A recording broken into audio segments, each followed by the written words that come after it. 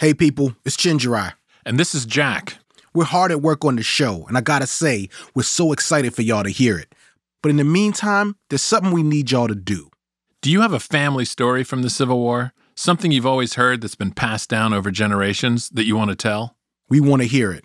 In one story we're working on, a woman found a box of letters that changed the way historians think about who fought the Civil War.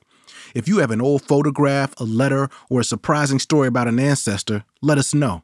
Speaking of family, with the Civil War in the news all the time now, it can lead to some awkward dinner conversations. Like maybe your uncle ranting about how the war wasn't really about slavery, or how his ancestors were the real victims. What about white Irish slaves?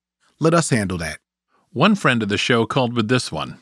Hey guys, my name's Jennifer. I saw on Facebook something about how the Confederate president, Jefferson Davis, had a black son and that makes him less racist somehow.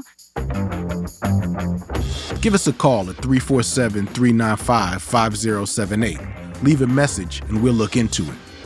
And we'll try to get an answer to you on the show. That number again is 347-395-5078. Don't forget, we premiere October 4th, and you can get early access by visiting uncivil.show. The rant of Angry Uncle shouting, What about white Irish slaves? was voiced by an actual Irish American.